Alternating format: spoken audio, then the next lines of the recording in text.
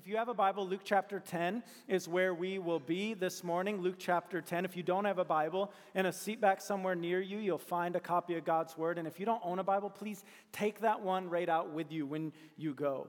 Today, we are looking at one of Jesus' most famous parables. Even if you didn't grow up in the church or you don't have an extensive knowledge of the Bible, you have no doubt heard of the Good Samaritan, or you've heard of references of the Good Samaritan. This is a story that Jesus told that we are looking at today. Now, sometimes, especially when you come to a parable like this one, kind of the takeaway can sometimes be overly watered down into some sort of like moral do-goodism. And yet today, as we look at this story, yes, there's going to be application. Jesus is going to call something from our lives today in us studying this. But there's something deeper here than just be a good person who helps people. And in order to get at kind of the deeper understanding of the call that this parable lays before us, we got to see the context in which this parable is told in. And so if you look in your Bible, in Luke chapter 10, beginning at verse 25, we kind of get the scene set for us of what led to Jesus telling the story. Luke 10:25 begins like this. It says, "And behold, a lawyer stood up to put Jesus to the what?" Now, as we study the Gospels, like putting Jesus to a test, is that a good plan or a bad plan? Is that usually something people logically win or not, right? But you have a lawyer here, a scribe. It was the business of the scribes to study the Jewish law, to help transcribe the Hebrew scriptures, and to help interpret the Jewish law. These were experts in the law. And so if you had a question around how something was to be interpreted or how the Jewish law was to play out in your life, it was the scribes, the lawyers, who could help you understand that. But now we need to know something. The scribes were usually masters of the letter of the law and missing the heart of the law completely. And so you see the motive of this scribe in that he is seeking to put Jesus to the test. And he's going to put Jesus to the test with a question. We find that question in verse 25. "Behold, the lawyer stood up to him to put him to the test, saying, 'Teacher, what shall I do to inherit eternal life?'" Now, the heart of this question is, can Jesus answer the most fundamental question of how one comes into a right relationship with the living God? How one has eternal life with God forever? Can Jesus answer this? And really in the heart of this lawyer is, can Jesus answer it in a way that is satisfactory to him, the expert? But now Jesus does something with this question that is like iconic Jesus. Look at how he answers him here first, verse 26. He said to him, "What is written in the law? How do you read it?" Jesus responds to this lawyer's question with a question. Jesus is the master of this, of taking a question from someone whose heart is to trap him or test him and turning a question back on them. And now hear this. Jesus' heart in this is not ultimately to win an argument. It's ultimately to win his heart. When Jesus leads with questions, what he's doing is he's drawing out the hearts of the people he interacts with. Hear this from the get-go. Jesus is not interested in winning an argument here. He's interested in winning a heart. And how I need to remember that at times. The guy who was willing to fight someone in college over witnessing to him about Jesus. It's not ultimately about winning arguments. It's ultimately about winning hearts to Christ. And so he responds with a question here. And in verse 27, the scribe or the lawyer is going to give an answer. And it's a faithful answer. It's a good answer. He answered, "You shall love the Lord your God with all your heart and with all your soul and with all your strength and with all your mind. And your," what's it say? "And your neighbor as yourself. The scribe crushes the answer in many ways. The scribe gives a faithful answer in many ways. Jesus is going to say, yes, this is a good answer.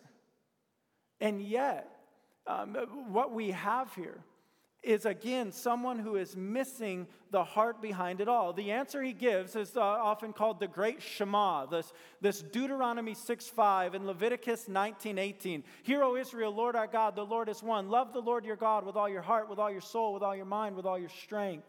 Leviticus 19 says, and love your neighbor as yourself. This is something that would have been repeated by a man like this at least twice a day. He knew the answer of what ultimately brings God glory and what ultimately is the heart of one who has been redeemed by God. And yet, he's missing the heart behind it all. But Jesus hears his answer, and in verse 28 he says to him, and he said to him, you have answered correctly. Do this, and you will live. Now, do you think the lawyer who's come with a heart to test Jesus, do you think he's satisfied at this point? Do you think he has satisfactorily, in his mind, tested Jesus and won? And so he's not done here. He has a question that he's confident is going to stump Jesus. I don't know how this played out, but I imagine if there were his friends there with him, he elbowed them and said, now watch this. You ready for this?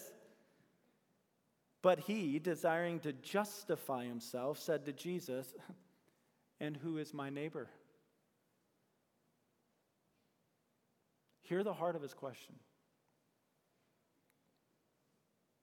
Who do I have to love? Who does God spell out for me that is deserving of this kind of love? What is the minimum love requirement that one has to live out here in order to appease God? And Jesus hears this question now, and he has an answer for him. But the answer he gives is not probably the way we would answer. Jesus doesn't immediately answer with kind of a three-point principle-based response here. He doesn't summarize it into one principle-based statement. Instead, Jesus answers this question, and who is my neighbor, with a story, with a parable. And it's this parable that we often refer to as the parable of the Good Samaritan. See, this story is going to get at, for this scribe here and for us, how we love, how we neighbor, and who we love, who we are to neighbor. And I confess to you, as I began my study of this week, I began the study with a bit of a heart in the same place as the scribe, as the lawyer. I thought, I know this story. I know the principles of it. I'm very familiar with it. I'm going to study it. I'm going to break it down, and I'm going to stand up on Sunday and I'll teach it. But by Wednesday and by Thursday, the Lord had brought my heart to a place where He said, yes, you might know the details of the story, but I need this story just as much, if not more, as this lawyer needed this story, and here's why. I, too, find it easy to think about loving people and neighboring in this minimum love requirement kind of way. And I, too, often will serve just enough to appease my conscience that I've done some good things, but often not enough where it takes great sacrifice of love for other people. And I, too, love those I like. And I find it very hard to love those I don't like. I know we're all Christians, and we like everyone, right?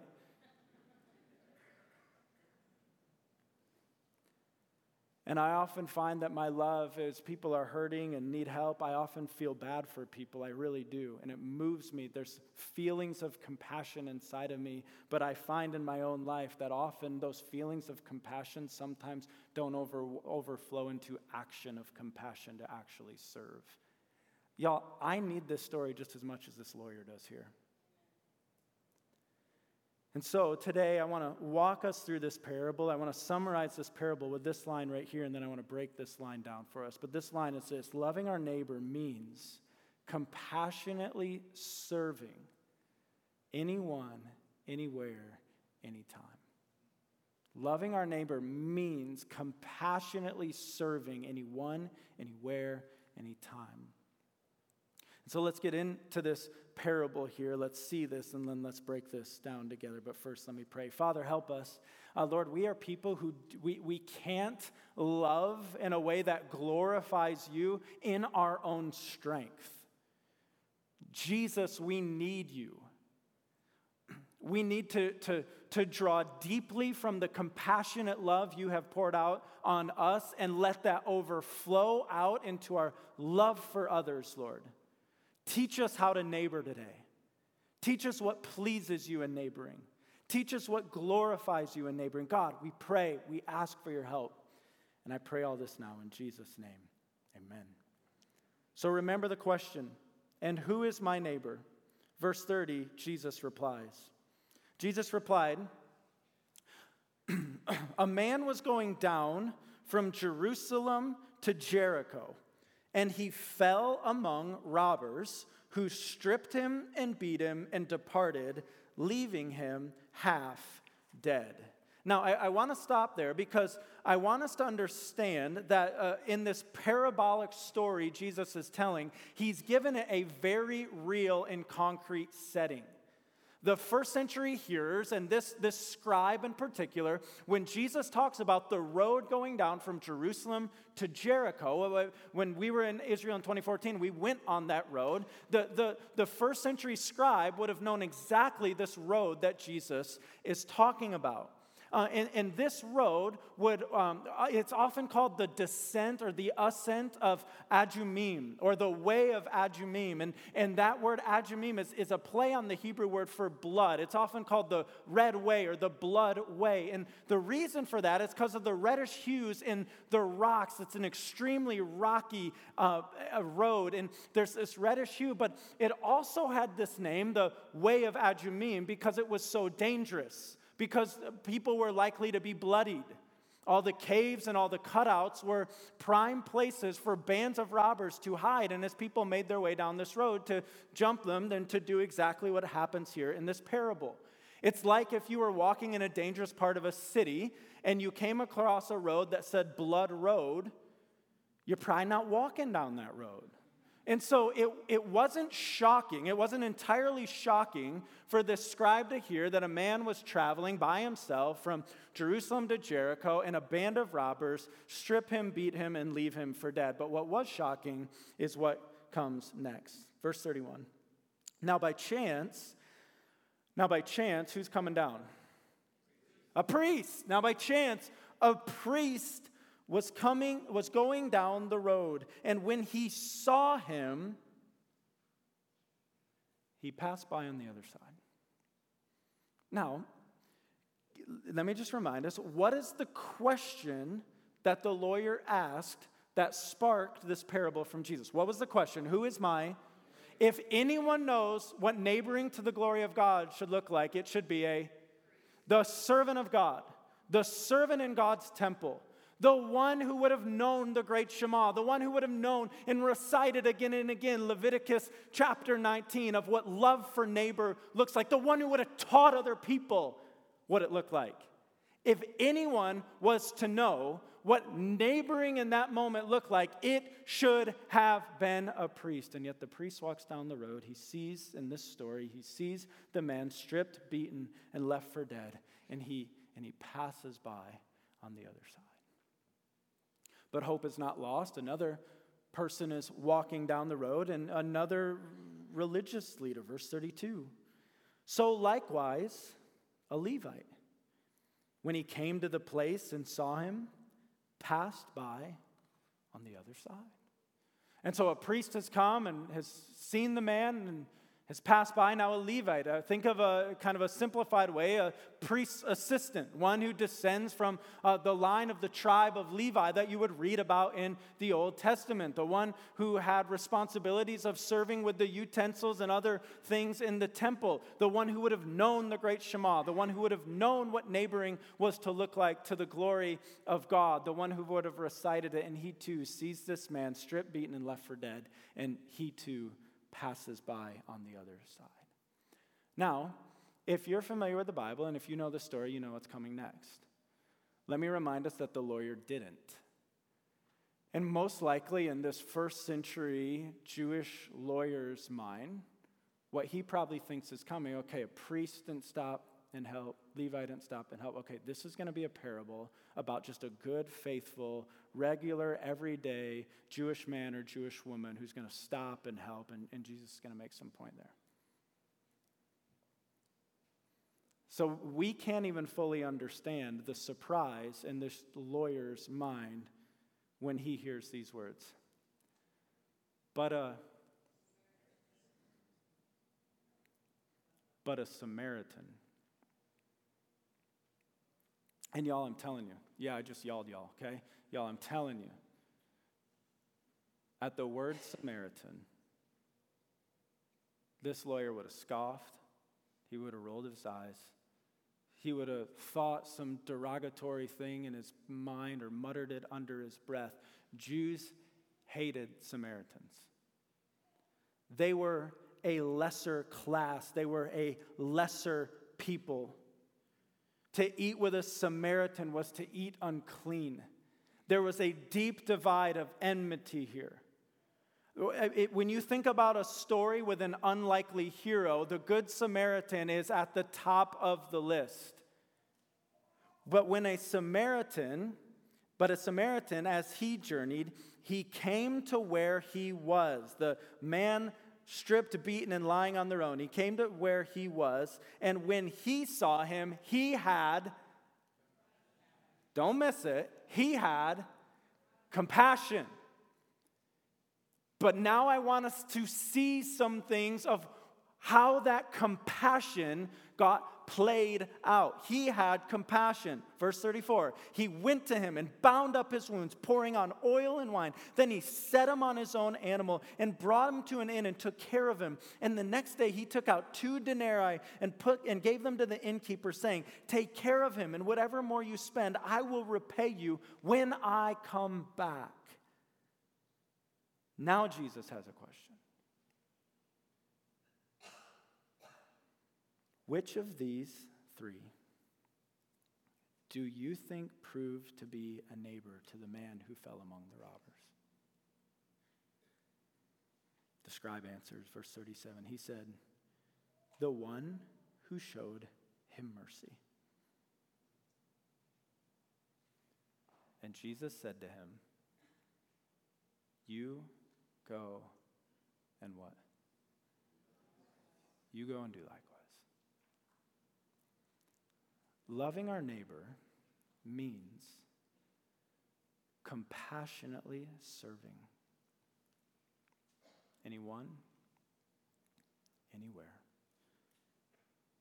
anytime. Now, I want us to take this parable. I want us to see what I'm laying before us as the meaning of this parable. I want us to break this into its parts.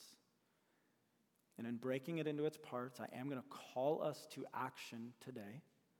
But I hope in breaking it into its parts and calling us to action today, I hope I'm driving us deeper in the truths of the gospel of the compassion Jesus has poured out on us for us to even have any power to live this out.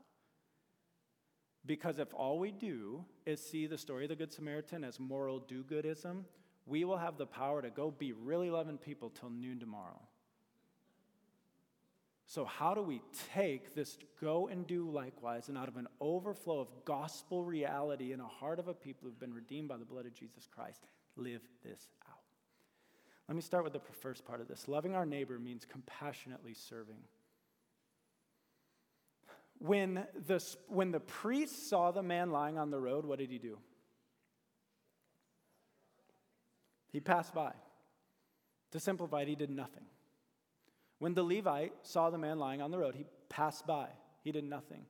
But when you look, and this is such a powerful point in the story, when you look at verse 33, and the Samaritan comes onto the scene, he came to where he was, and when he saw him, he had, and there's a really important word here, he had compassion.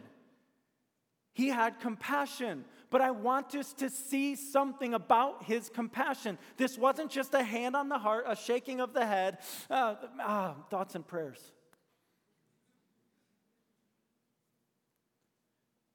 His compassion overflowed to action. His compassion overflowed to genuine sacrificial serving of the one who was helpless on the road. Let me point out some of these actions. He cleaned and bound the wounds. He set this man on his own animal. He put him in an inn, and then in the story, he stayed the night with this stranger caring for him. He provided 2 days' wages to the innkeeper to keep him there while he recovered. And then at the end, he vowed something. He said he'd be back. This was compassion that overflowed into action.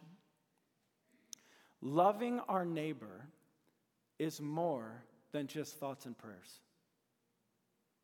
Loving our neighbor is more than just the sending of the prayer emoji. I'm not anti-prayer emoji, okay? Let's just follow it up.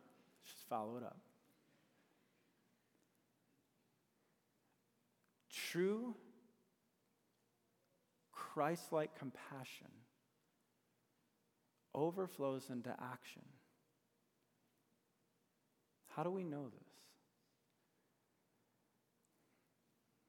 Because we have a God who, in seeing our plight, our lying on the dusty road left for dead plight, did not look down from heaven and just say, thoughts and prayers, I wish you the best. But in seeing our plight, he came down. For God so loved the world that he gave his only Son. Compassion that loves our neighbor overflows into sacrificial action, not ultimately because we just are trying to be good people, but ultimately because we're living in response to a Savior who came down and whose compassion overflowed into saving action for us.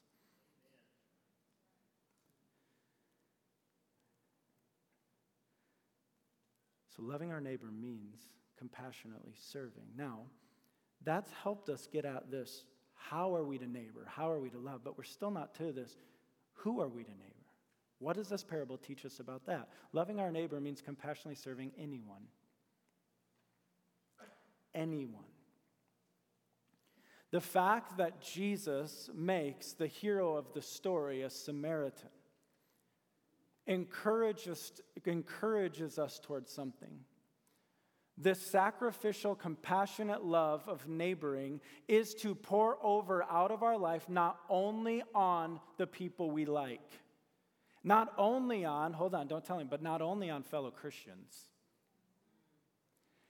This kind of love overflows onto our enemies. I know you probably don't have any, but let me say it like this. It overflows onto the people you don't like. When I say that, some of you have specific faces and names in your minds. Others of us have general groups of people that we see in our culture in our minds. But when we talk about compassionate love that overflows from our lives, it overflows even onto our enemies, even those people you find in your flesh very hard to like.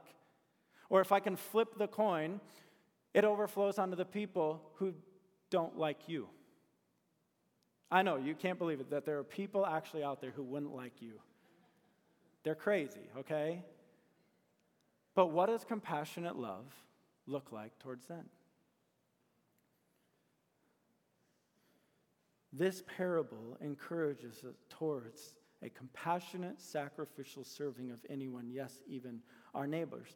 It encourages us towards a sacrificial service of anyone in the form of the helpless. You have in this story, right? We can be so used to this story that it can lose some of the punch and the power that a man was stripped and beaten and left for dead. That he is naked and beaten up and lying left for dead on a dusty road. He is the epitome of helpless.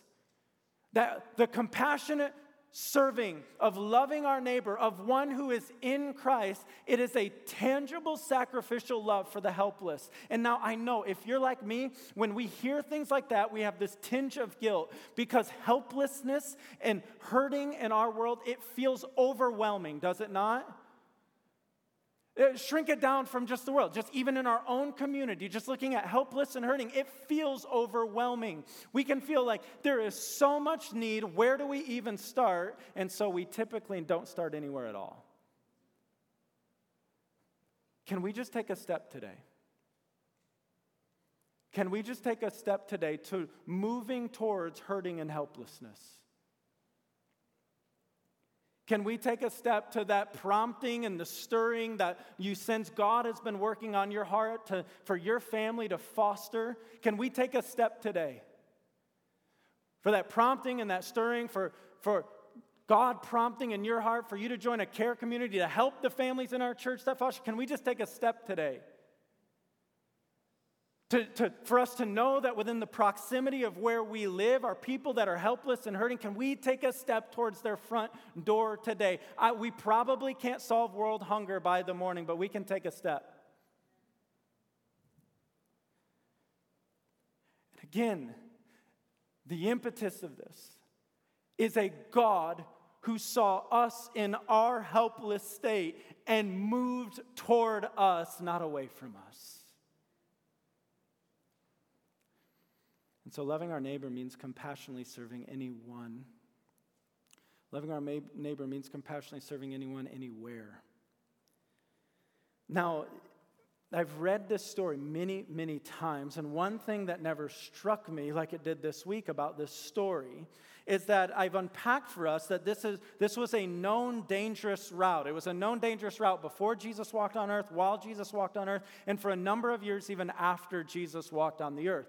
What struck me this week as I was studying this is that what the Samaritan does in seeing the man lying on the road there is he gets down, he stops the journey that he is on, and he lingers on a dangerous path to clean the wounds and to bind up the wounds. He himself is willing to stay in dangerous territory longer than I'm sure he wanted to be for the purpose of serving and loving other people.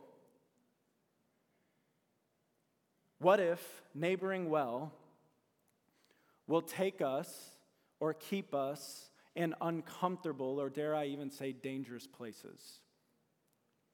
See, here's the thing, right? And just being gentle critique on kind of the way we often think about following Jesus. Often our American way of following Jesus, practically, functionally, is Jesus will follow you wherever you go, unless it's dangerous. Because Jesus, that would just be unwise. And yet what we have here is a Samaritan willing to linger in dangerous territory for the purpose of loving and serving people. Can I just lay before us that maybe, probably not for all of us, but for some of us in this room, neighboring well, loving others well, may take us into uncomfortable, even dangerous places, or may keep us in uncomfortable or dangerous places.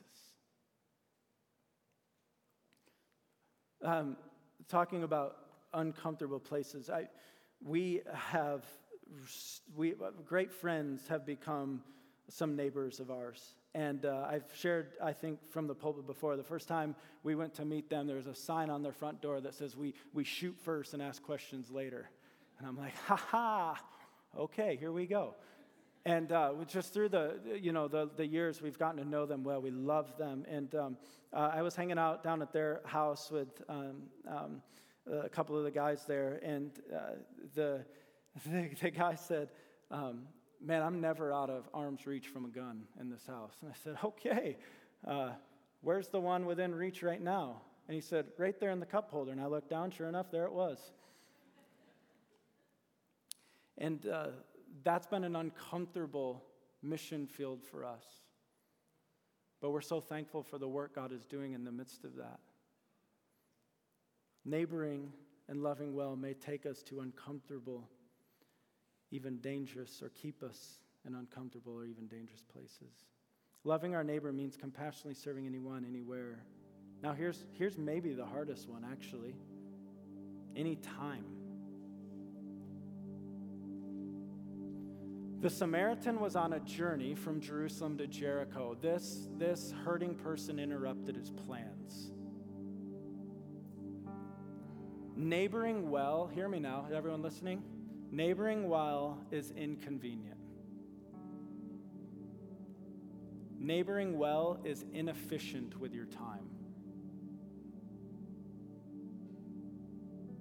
I built a friendship with a guy doing great ministry in Indianapolis. A couple years ago, we had lunch, and we followed up on that with just some texts. And he said, "Hey, Brock, how can I pray for you and for Redeemer?" And one of the things I sent back is, will you pray that we just continue to be really efficient in disciple making? And he responded with a one-line question that I'll never forget. He said, "Is disciple making efficient?" ?